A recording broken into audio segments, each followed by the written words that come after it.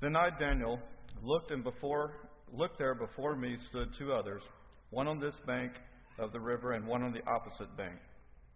One of them said to the man clothed in linen, who was above the waters of the river, "How long will it be before these astonishing things are fulfilled?" The man clothed in linen, who was above the waters of the river, lifted his right hand and his left hand toward heaven, and I heard him swear by him who lives forever, saying, "It will be for a time, times and a half time. When the powers of the holy people has been finally broken, all these things will be completed." I heard, but I did not understand. So I asked, "My Lord, what will the outcome of this be?" He replied, "Go your way, Daniel, because the words are rolled up and sealed until the time of the end. Many will be purified, made spotless and refined, but the wicked will continue to be wicked. None of the wicked will understand, but those who are wise will understand. From the time that the daily sacrifice is abolished and the abomination that causes desolation is set up, there will be 1,290 days. Blessed is the one who waits for and reaches the end of the 1,335 days. As for you, go your way till the end, for you will rest, and at the end of these days you will rise and receive your allotted inheritance." This is God's word. You may be seated.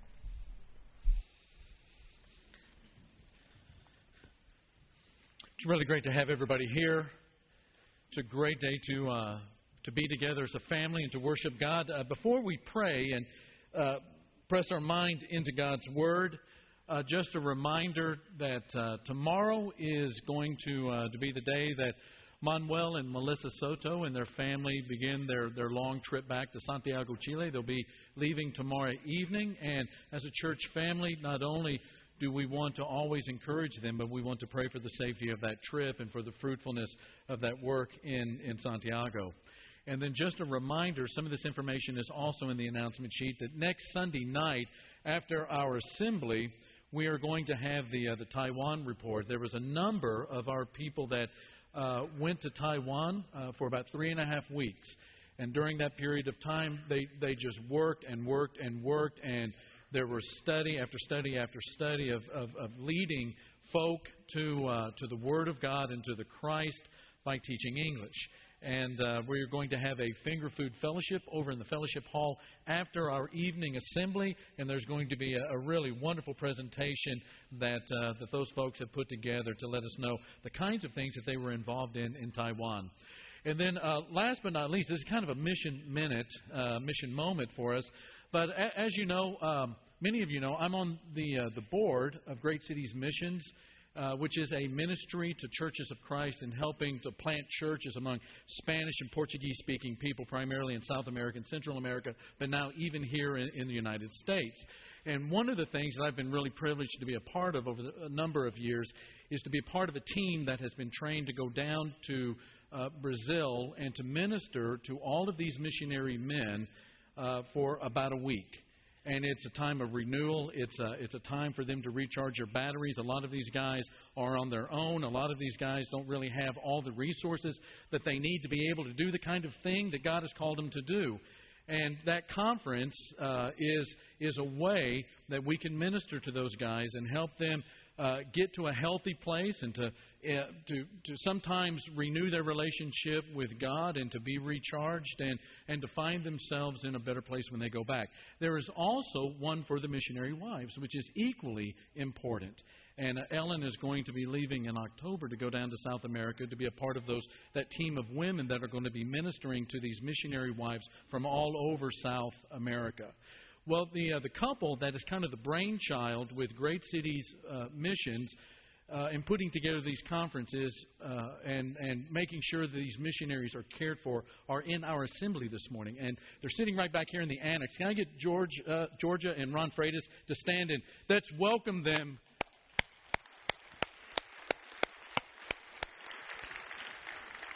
They would love to talk to you about the kinds of stuff that they do with Great Cities Mission and taking care of missionaries. This is a great couple. They were part of a missionary team that went into Curitiba, Brazil, back in the late 1980s. It sounds like half a century ago. And I started thinking about it. It really was about half a century ago. But they established one of the vibrant churches in Brazil. And I'm really thankful to be associated with them. And I'm glad that they're here this morning. Let's pray and let's ask God to bless us as we study His Word. And then we're going to jump into the lesson. Father, we acknowledge that there is so much that we desire to know, but we also acknowledge that our minds are finite, and that to be filled with the infinite knowledge of your greatness, Father, would destroy us. So we're thankful that you have put your Spirit in us to sanctify us and to help us, that you are drawing us inch by inch, day by day, closer in relationship to you, and revealing yourself in such a way, Father, that you become more precious to us and of greater value and worth to us every day. We love you with all our heart, soul, mind, and strength. And we want to do a better job of that each day, Father, for you are so beautiful before us and amazing. Thank you for the text of Daniel that we're going to be looking at this morning, Father. We pray that you give us eyes to see it and ears to hear it. Bless us, Father. We ask it in the name of Jesus. And all the church said. As you know, from January to December of this year, we're going to be looking at every book of the Bible in kind of a chronological order. In fact, what we're trying to do is not just know these books better so that as we read them we have a handle on them, but we really want to hear the story of the Bible. And that's one of the phrases that we start off, or a statement that we start off every Sunday morning with. It's this one. It's up on the screen. You can write it down if you've never done that before. But the statement is, the Bible is not a collection of random stories. It's not just a mix match of stories and of books, but it's one story about God, about man, about what went wrong when sin entered into the world and what God is doing to put it back together. And this morning, we're going to be looking at that particular part of the story that is the book of Daniel. But before we do that, we want to take a step out of Daniel and think for a couple of minutes about Jonah. Question: what was the purpose of Jonah being written when it was written? We never ask those kinds of questions, but it's an important one. Another question, sort of like it, is why did God send Jonah to Nineveh? Why did God send Jonah to Nineveh? Well, the most obvious answer is because He loves the people of Nineveh. They are His sons of creation. He loves His sons of creation, wanted them to repent and wanted them to be saved. And that's one of the big obvious answers to the question of why God sent Jonah to Nineveh. The not so obvious answer is this: it was to prepare Israel for the next stage of her history, which was exile in Babylon. It was to prepare the people for life in Babylon. Now, to me, that's an interesting thing to think about. Jonah demonstrates that God is not just concerned with Israel, that He's not just concerned with Israel that He called out of Egypt by the Exodus, but for the entirety of His creation, for every single human being, which even includes a wicked and bloodthirsty nation like Babylon. And this is one of the things that Jeremiah, now it's not just Jonah, but it's also Jeremiah now. It's one of the things that Jeremiah reminds the people once they've gone off into exile. They're in exile because of the judgment that has come upon them because of their sin, but God also has a purpose for them, and it's found in this letter that Jeremiah sends to the exiles in Babylon in Jeremiah 28 and 29. But listen to these words in Jeremiah 29. Beginning in verse 4, "This is what the Lord Almighty, the God of Israel, says to all those I carried into exile from Jerusalem to Babylon. Build houses and settle down. Plant gardens and eat what they produce. Marry and have sons and daughters and find wives for your sons and give your daughters in marriage so that they too may have sons and daughters. Increase in number there. Do not decrease. Also, seek the peace and prosperity of the city to which I have carried you into exile. Pray to the Lord for it, because if it prospers, you too will prosper.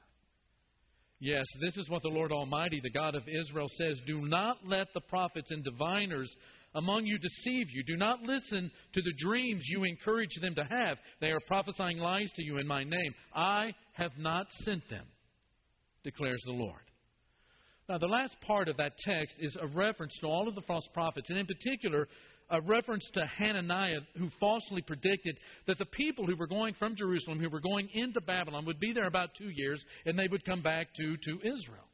That they were just going to be in exile for 2 years. If Israel believed that they were just going to be gone for 2 years and then they were going to come back, they would never have engaged Babylon. They would never have gotten involved with Babylon. And God says, no. Verse 7, He says, seek the peace and the prosperity of the city that you're living in, even though it's hundreds of miles away and it's Babylon. Pray for that city. Live your life in Babylon. In other words, what He says to the exiles is, as you live, create a godly culture in Babylon.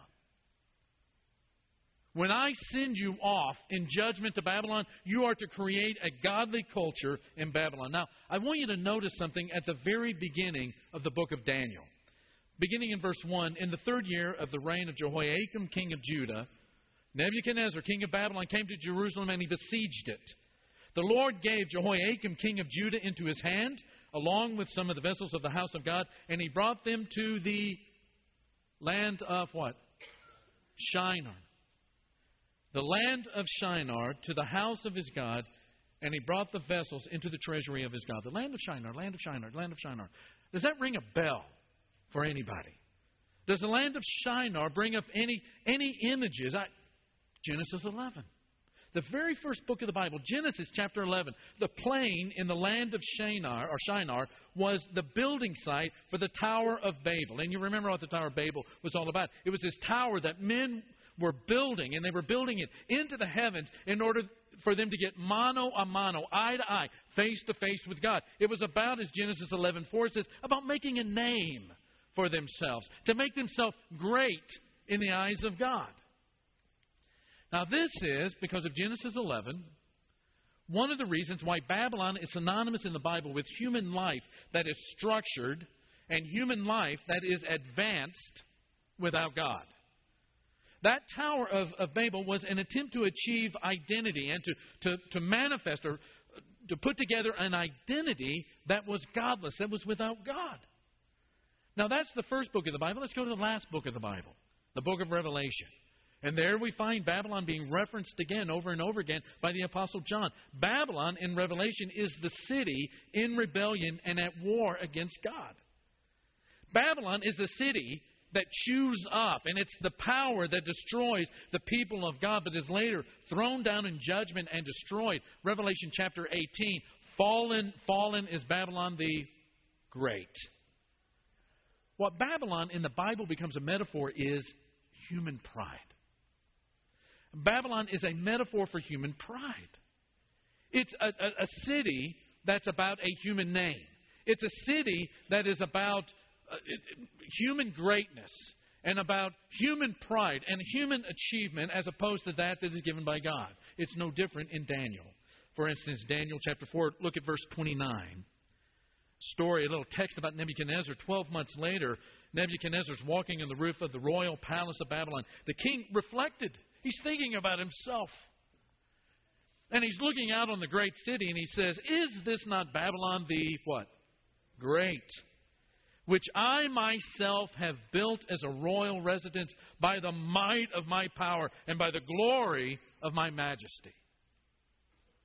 Nebuchadnezzar is just one in a chain of many people that just inside of the culture of Babylon is saying it's about man.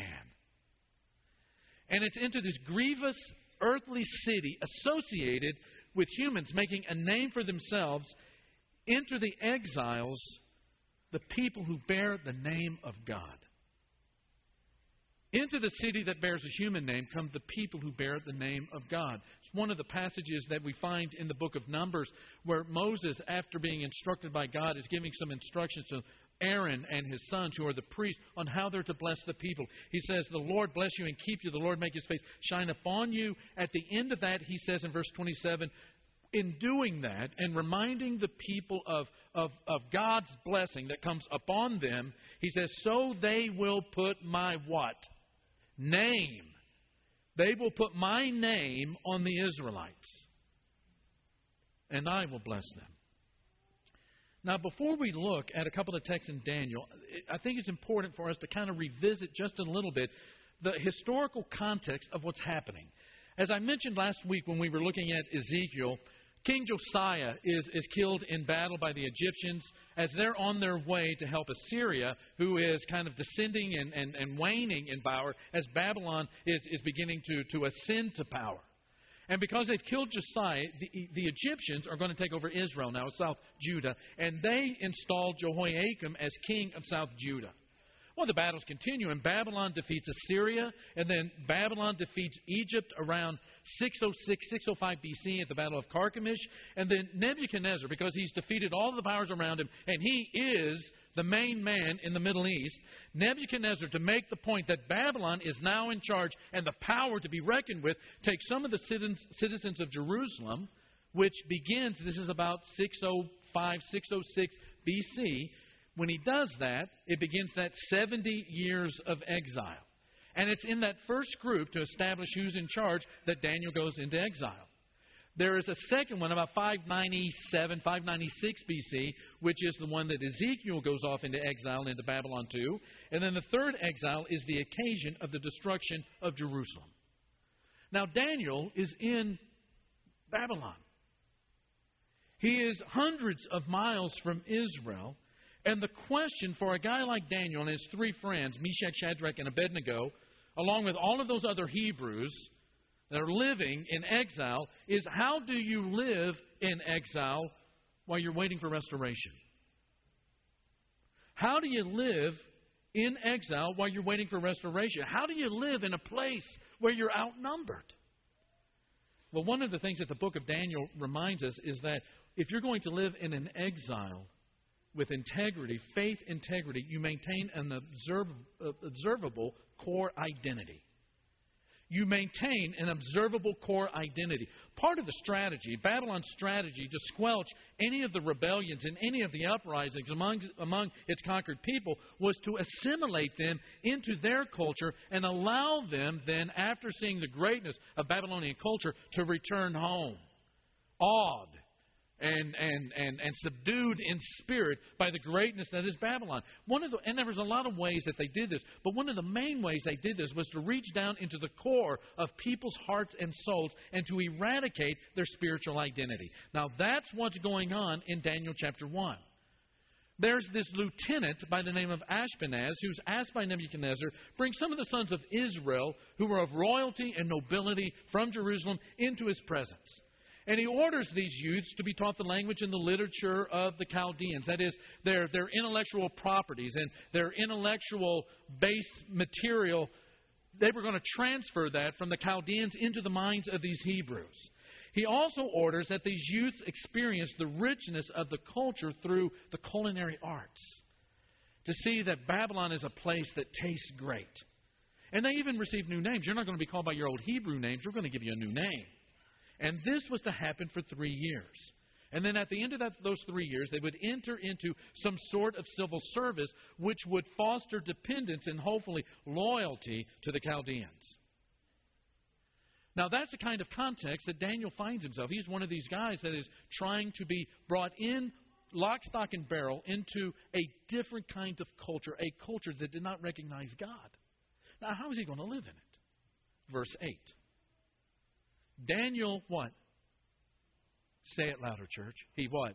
Resolved not to defile himself with royal food and wine. And he asked the chief official for permission not to defile himself this way. Well, the Ashpenaz is going to look at him and say, are you crazy? Are you trying to get myself killed? Are you trying to get killed along with me? There's no way. So we drop down to verse 12, and Daniel says to that kind of argument against doing it, please test your servants for 10 days. Give us nothing but what? Vegetables to eat and water to drink. Vegetables and water, kind of a Hollywood diet first in the 7th century. Then compare our appearance with that of the young men who eat the royal food and treat your servants in accordance with what you see. What Daniel is doing in the resisting and resolving is to keep the prevailing culture from giving him his identity. Now, the question is, what does it mean that Daniel does not want to defile himself? Well, with the foods and all of that, we think initially dietary laws, that these are the laws of kashrut, or in Leviticus chapter 11, the laws of what is kosher and unkosher. The problem here is that in those kosher laws, wine was not forbidden. It was kosher, but Daniel refuses even it. So what we have here is more than dietary laws taking place in this test. Well, it could be religious overtones. This Leo Oppenheim has written a very, very good article entitled Feeding the Gods. And he talks about how in the Middle East during ancient times, among these ancient people, there was, with these pagan gods, the king would prepare these sumptuous banquets, and whatever was left over from them being fed to the gods, which, as you can imagine, was everything, they would then eat it. And as Leo Oppenheim says, there were no kings in the ancient world that ever went hungry. And so what we have here with the religious overtones is the question of eating foods sacrificed to idols, similar to what Paul is addressing in Corinth. Here's the deal. I don't think that Daniel is really concerned about this because he is going to eat the food of the palace. And who says that the vegetables that he is eating could not have been offered to these idols as well? I don't think it's a dietary law issue. I don't even think it's about the religious overtones of eating something that's been sacrificed to an idol. I think that it's core identity here. Who gets the credit for their flourishing appearance in verse 15? The king is not going to get the credit because they did not eat his food. And one of the amazing things here is that they are literally in the Hebrew, vuvrei basar. They have grown fatter, literally fatter in the flesh. And they've done that by eating vegetables and water. Now, you can look at me and tell I'm not much of a dieter. But I do know that if you're just staying away from everything but water and staying away from everything except vegetables, you're not necessarily going to get fatter in the flesh unless God is doing it. And that's the point. One of the interesting things to me about this text is that Daniel recognizes the futility of making his point with a sword. Or some forceful means here. Now, he is going to see the futility of this as Judah goes to the mattresses with Babylon back in Jerusalem. What Daniel does, and these three friends do, is so counterintuitive to the way most cultural wars are waged that it boggles our minds.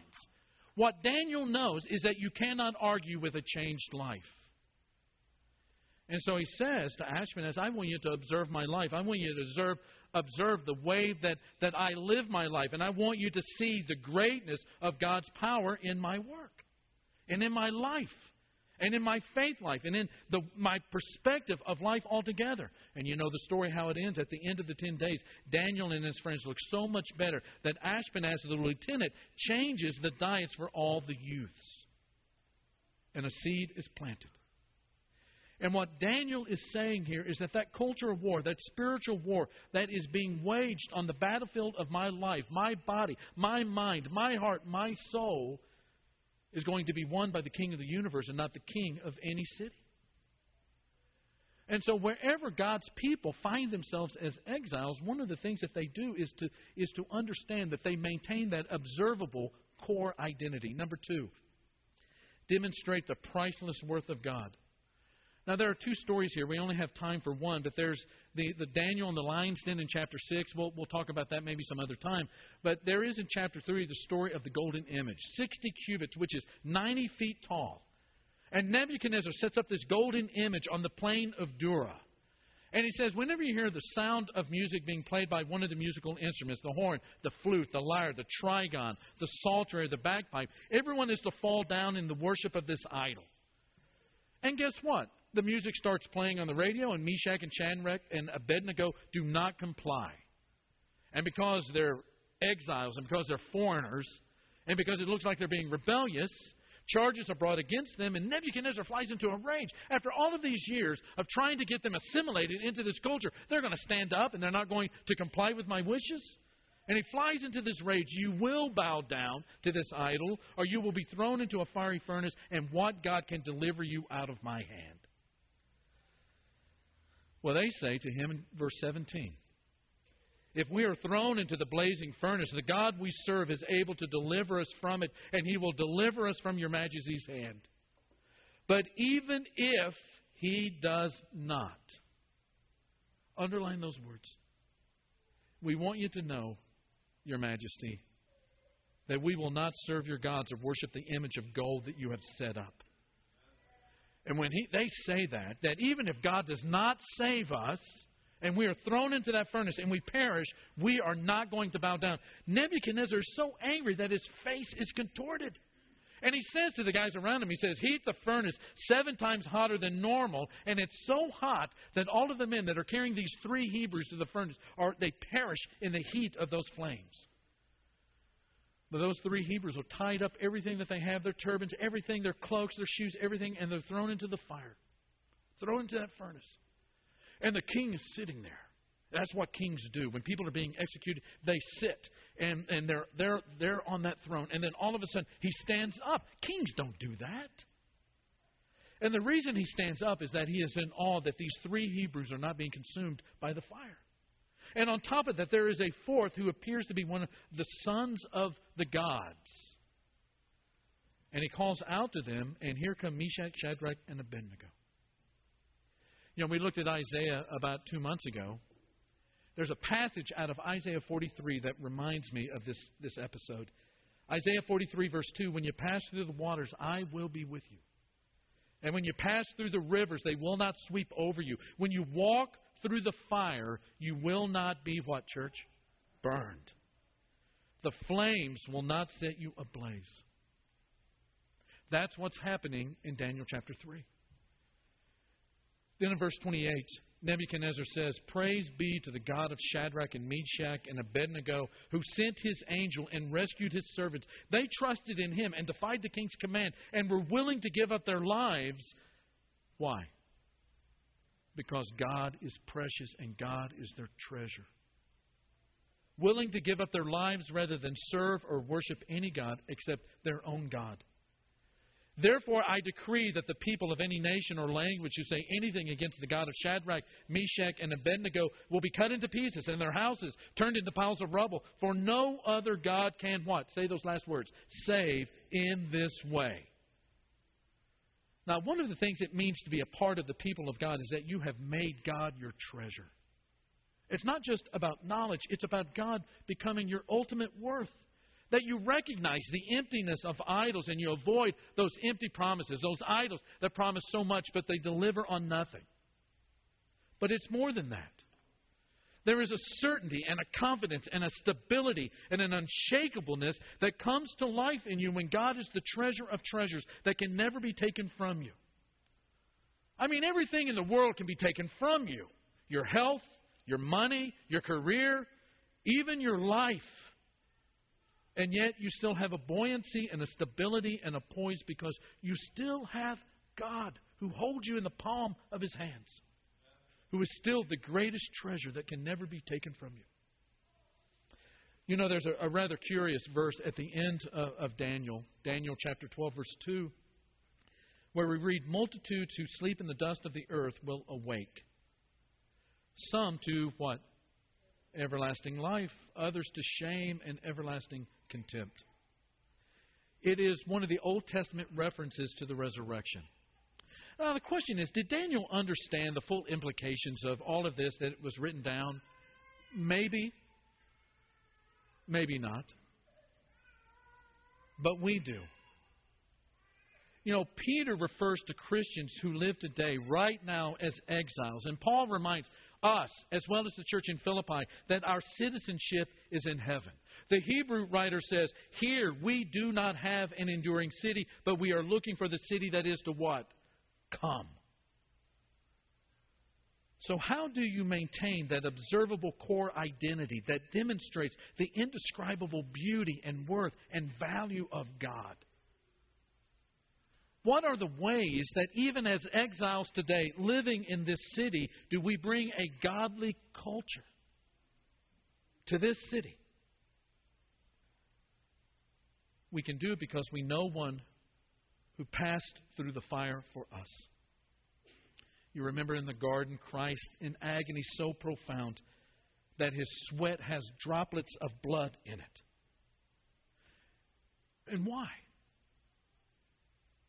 It's because he sees the ferociousness of the judgment that he does not deserve that is going to fall on him. And in love, he passes through the flame so that we don't have to. And when we see that he does it because we are his treasure, and we get our mind around it, then we make him our treasure. And he radically changes everything about us. Our values, our desires, our hungers, the very things that we consider to be of worth, he changes. Ben's going to lead us in a song right now, and we're going to praise the greatness of this God who is the supreme value of the universe. And some of our shepherds are going to be down here at the front, and if there are ways that we can minister to you, maybe you have never given yourself to this God.